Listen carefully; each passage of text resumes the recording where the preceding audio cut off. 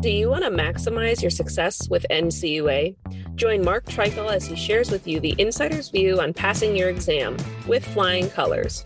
The With Flying Colors podcast is sponsored by Credit Union Exam Solutions by Mark Treichel. If you would like to work directly with the Credit Union Exam Solutions team and receive support to optimize your results with NCUA so you save time and money, visit us at marktreichel.com to find out more.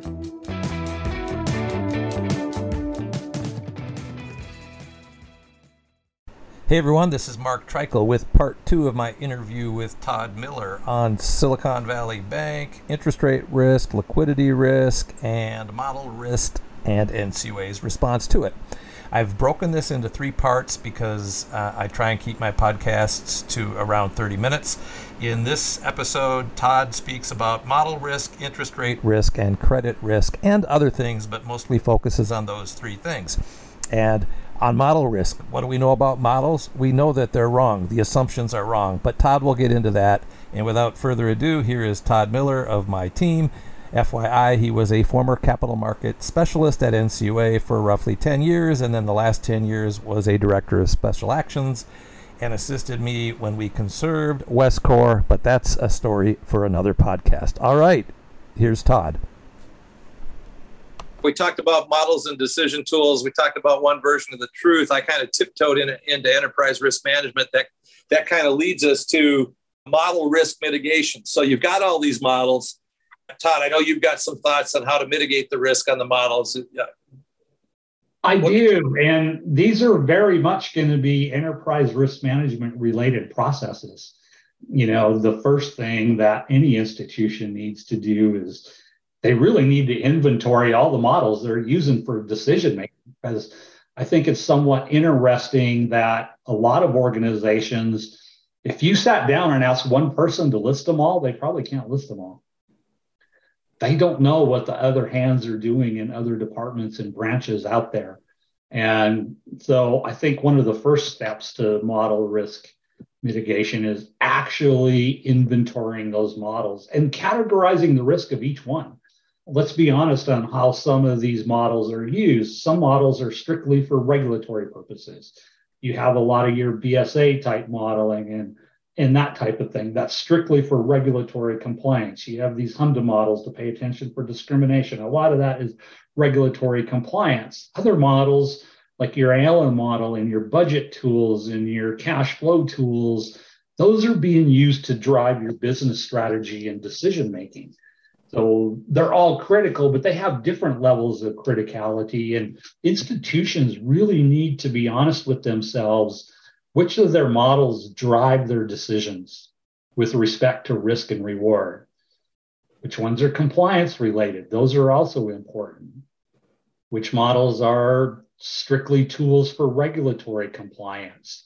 And then we talked earlier about all these models have huge costs, and once you are able to categorize your models and determine which ones are the most risky or the ones that drive your decisions the most, those are the ones you need to spend resources on for model validation. I mean, the critical models that drive your risk reward decisions, you need to spend resources to validate those models. And the processes of how you use them. The other thing, and I think this is one that really catches a lot of institutions by surprise, especially with non-maturity shares. They don't think about this, but all of these models are simplistic versions of reality, and reality is pretty complex. And really, every model user needs to have some, I will call it informed conservatism with respect to their model assumptions. There needs to be a healthy thought process amongst all users that, what if our assumptions about this are wrong? What's the consequences for making decision A versus decision B if our model's wrong? And if it's wrong, do we have a fallback plan exit strategy later on to respond to it if it proves to be wrong? And I think a lot of that conservatism is not there in most organizations. I think there's a lot of end users, especially of ALM type models, that don't really understand everything going on within them.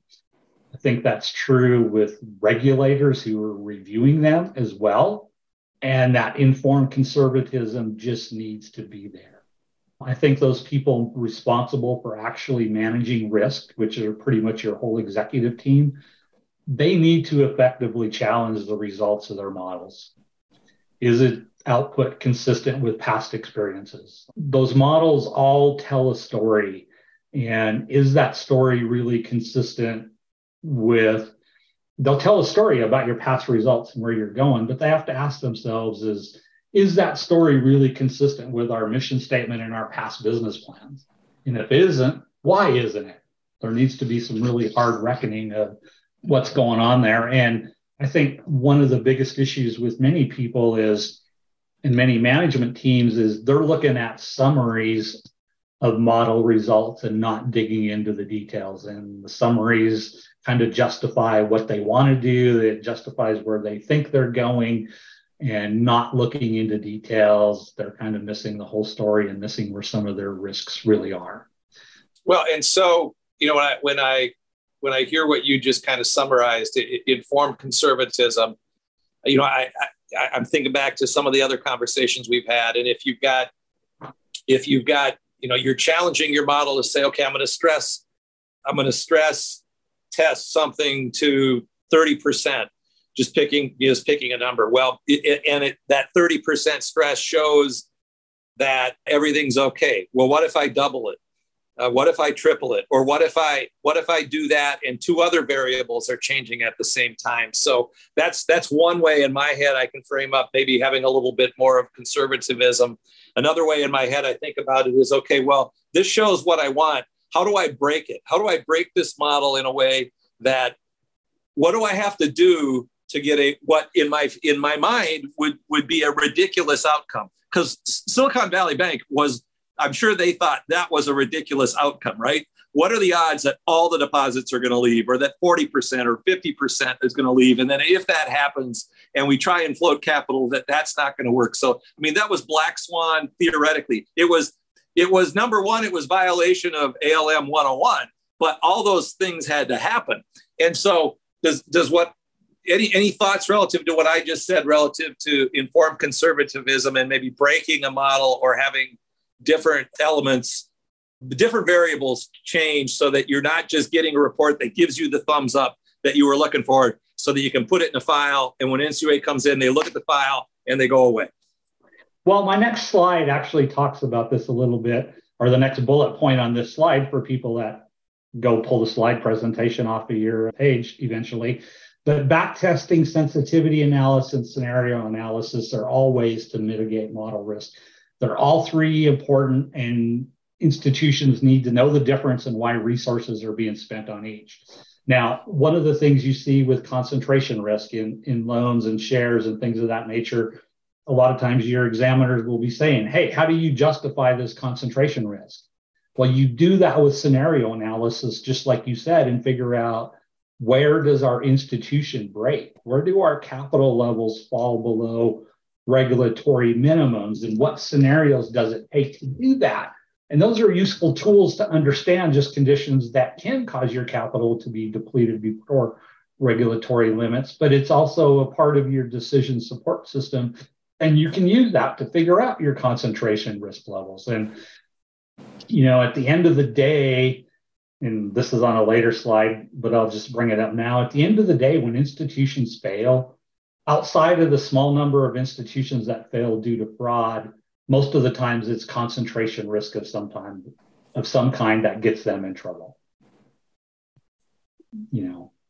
Great point. And the SVP thing, so like you look at NCU, I used to keep a history of all our conservatorships and how much deposits would outflow. I used to have a list of every single one when I was a DSA.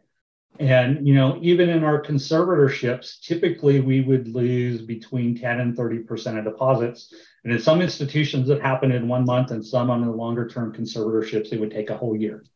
SVP lost a bigger percentage than that in 1 day. 1 day. And I'm sure that, not only did management think that couldn't happen, I'm pretty sure the regulators and the examiners sitting in there and responsible for monitoring that bank Not that they didn't make mistakes, but I think in their minds, they didn't envision a scenario where that would happen either. Sure. No, good point.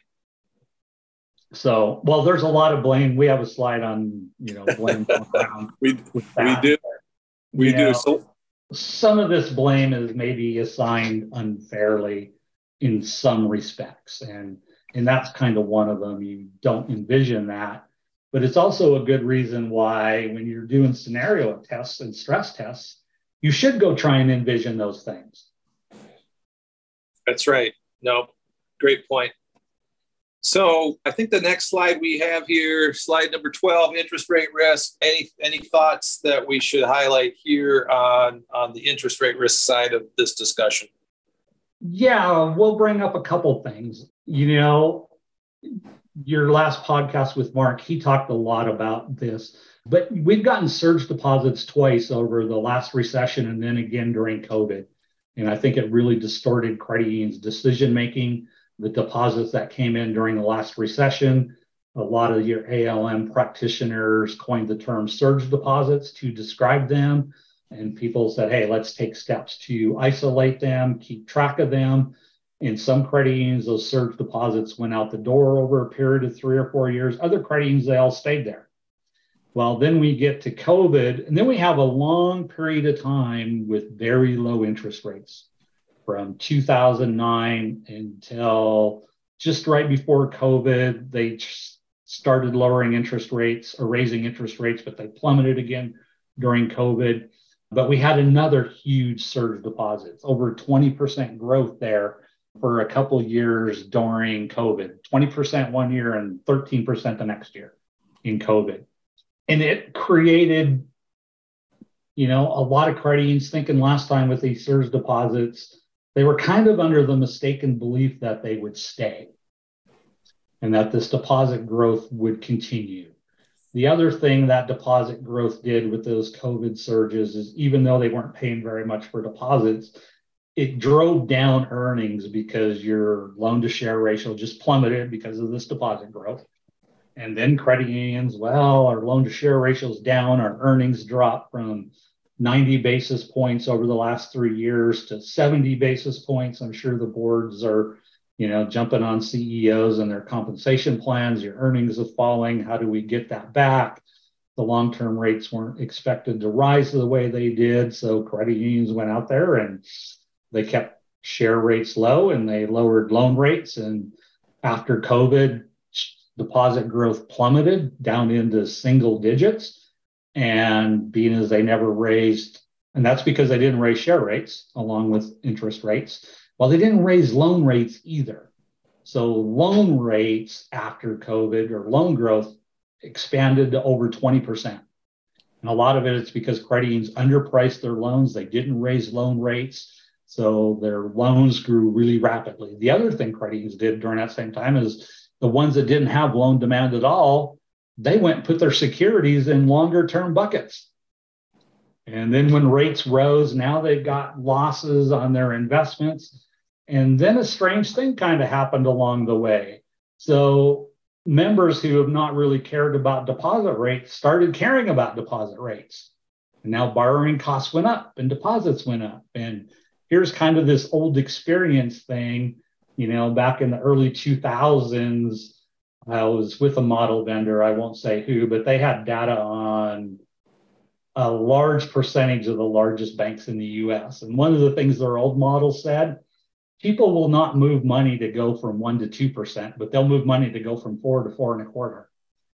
So we had these low rates where members were indifferent. And now rates are up in that 4 or 5%. Members are no longer indifferent. And like I said, they're still being punished because for 10 years, their savings haven't kept up with inflation. And so now they're paying attention.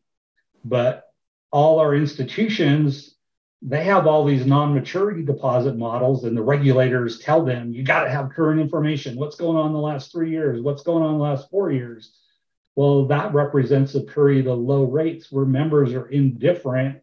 So all their models are telling them that they don't have to change rates. They're fine. But their models are very precise and they're precisely wrong.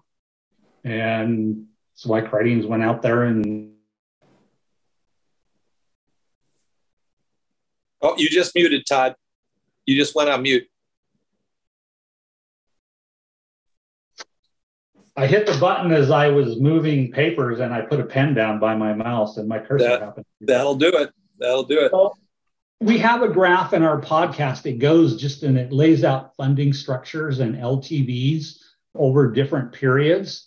And I think it's very pertinent because what's happening today is we're just reverting to the mean.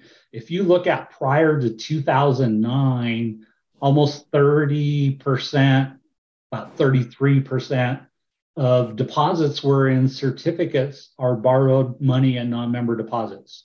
You always had this high percentage of people that was non-rate sensitive or that were very rate sensitive. So your non-maturity shares back then were around 60%. Then you go from that last recession. I mentioned the surge deposits due to government assistance after the last recession in 2009.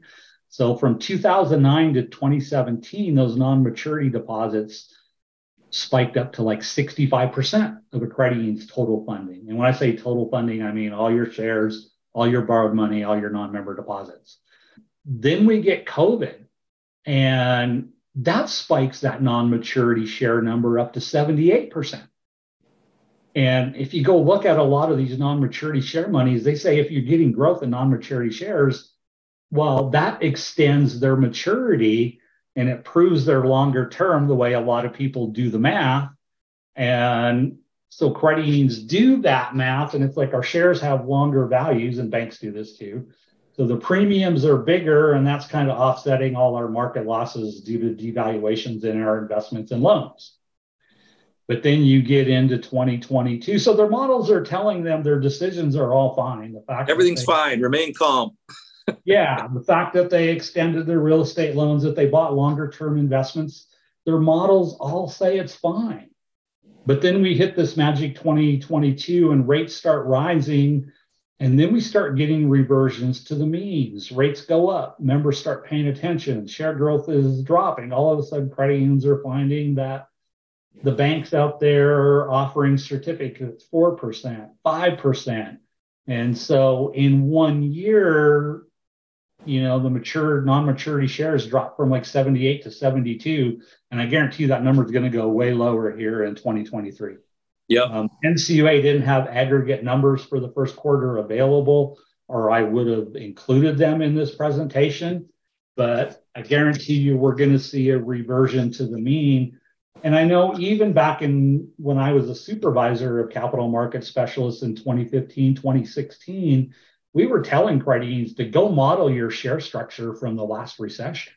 Can you handle a situation where 30% of your deposits are hot money? That was in the Western region and just my staff. I don't think it was a uniform NCUA thing, but it was something that I would tell people to do.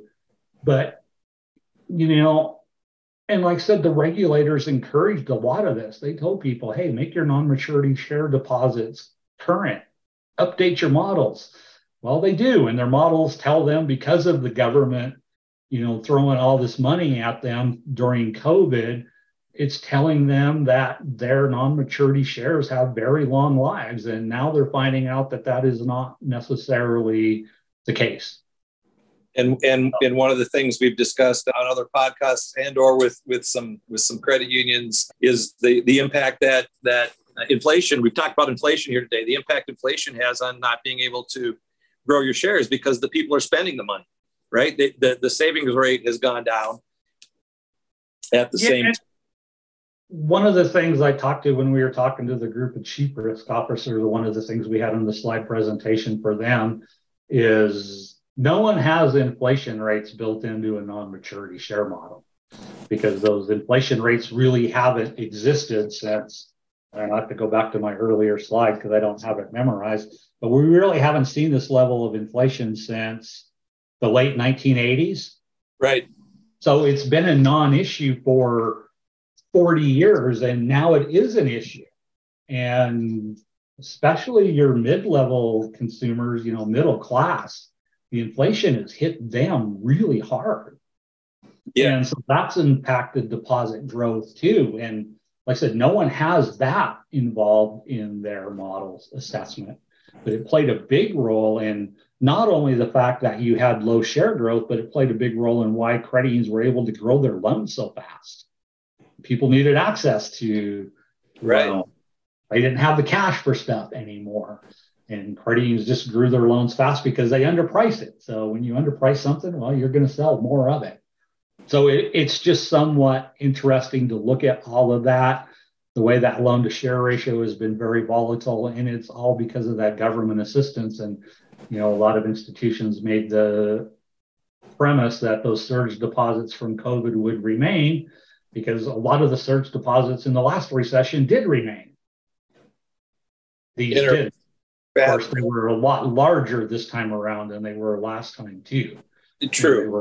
They were more immediate. If you look at the government deficit, almost all the COVID assistance happened in one quarter, and it was like $3 trillion added to our deficit just in one quarter of COVID assistance.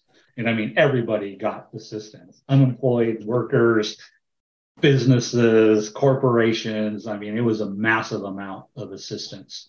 Hard to imagine why we had inflation with all that money that was printed, but that's a story for another day. It was either inflationary or deflationary, so we got inflation. Think about it in these terms. That COVID assistance is 10% of our total deficit that exists today. Out of that 31 trillion, 10% of it came in one quarter during COVID. Wow. It's a big number that was thrown out. It's a big number. Yeah. Well, go ahead. This kind of an interesting piece, and this is worth throwing out because we've mentioned SVP, and we'll talk about it a little bit later too, is the whole large depositors and uninsured share deposit issue. The banks with large uninsured shares are the ones that seem to be getting hit the most, either in stock price or, in the case of SVP, an actual failure. Well, the banks and credit structures are very different. Banks, almost 45% of their deposits are uninsured. In credit unions, it's 9%, a little under 9% actually. And it's somewhat interesting. I think that number has actually gone down over my career. When deposit insurance was still at the $100,000 level, I used to track it, and it used to run around 13, 14%. And it's actually come down with the 250,000. So, credit unions, that uninsured share deposit is a different animal than what it is in the banking industry. Now, that said, individual credit unions, they should all know who their large depositors are. I have lots of stories of large depositors impacting a single credit union in a very material way, where they've had to go borrow money just to fund a depositor who's left. So, credit unions don't have that systemic amount of large depositors, but there's a lot of individual credit unions that do have some large depositors that they should be paying attention to. All great points. If credit unions look vastly different, Chairman Todd Harper made that point on Capitol Hill last week, which is good for credit unions. But as you said, you got to be aware of your biggest depositors, and it'll be interesting. I know that FDIC proposed some changes to potentially, do we keep the insured limits where they're at, or there's some other things that we do? And it'll be interesting to see what might happen in that regard moving forward. It won't happen quickly because it'll take an act of Congress for there to be changes in the deposit structure, insured deposit structure. Yeah, I'll just tell one story, and you might choose to take it out of the podcast, and about knowing who your large depositors are and knowing across your management team. So I had one credit union, I won't say where, a member certificate got automatically renewed, and they thought it shouldn't. And the member kind of complained to the branch manager, and this whole dispute is over about $500 of interest. And so the manager takes it to the CFO. They kind of side with the credit union that, hey, we didn't do anything wrong. Gets appealed to the board. The board sides with the branch manager and their decision. Along that whole discussion, no one told anyone that this depositor had $2.5 million in the credit union.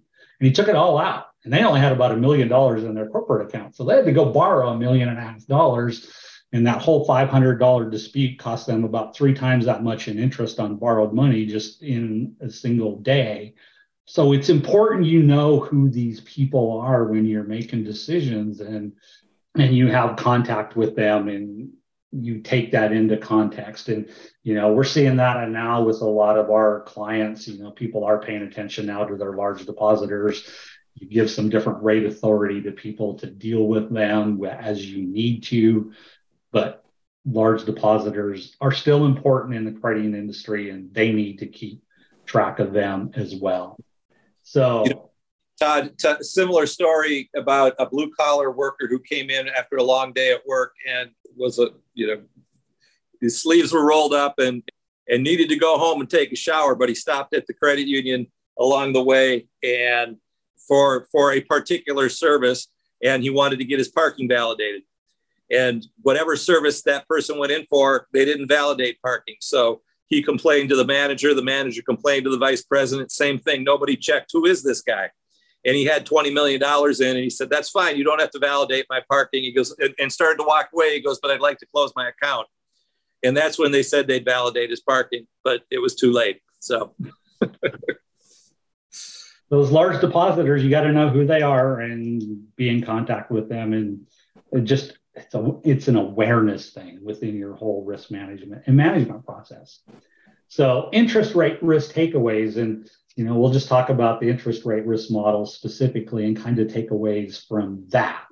Those interest rate risk models, your NEV kind of tells you a story about your past. And is that story really consistent with what your past business plans and assumptions were? That informed conservatism, it has to be there with your ALM models. Effective challenge of assumptions has to be there.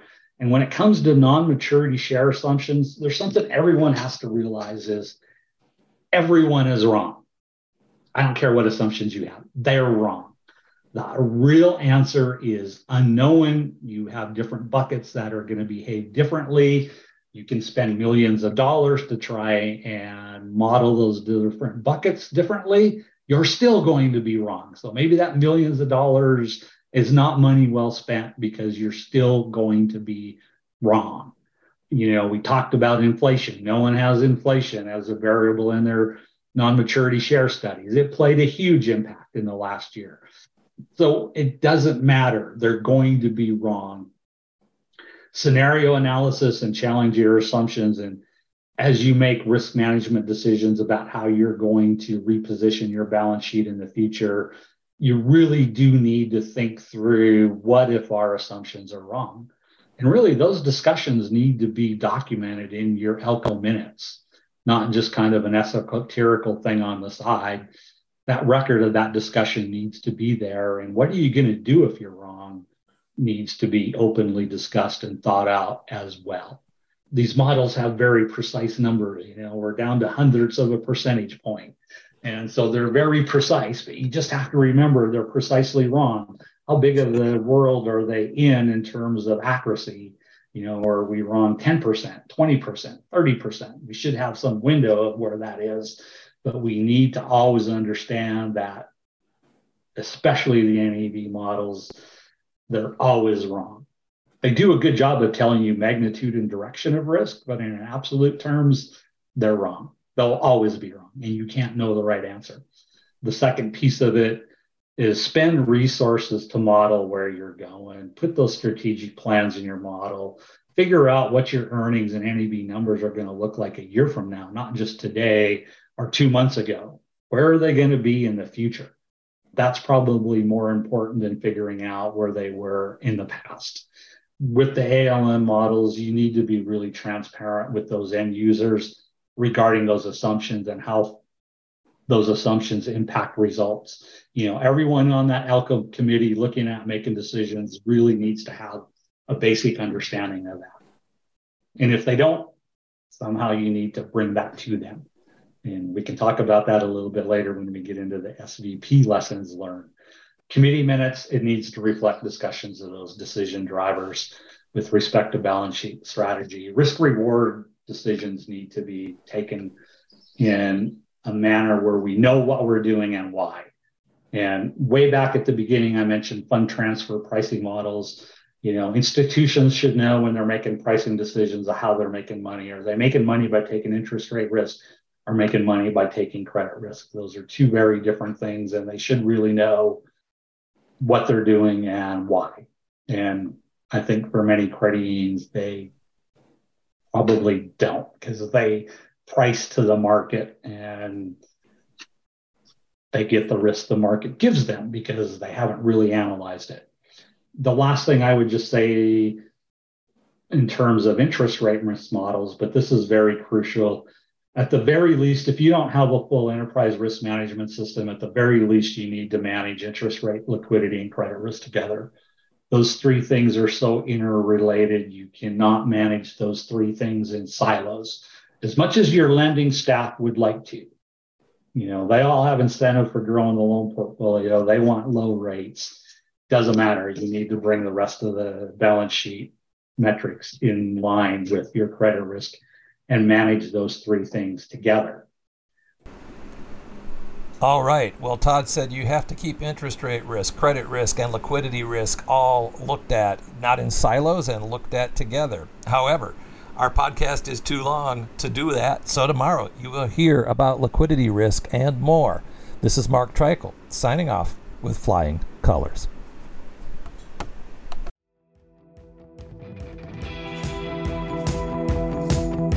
Thank you for joining us on this episode of With Flying Colors.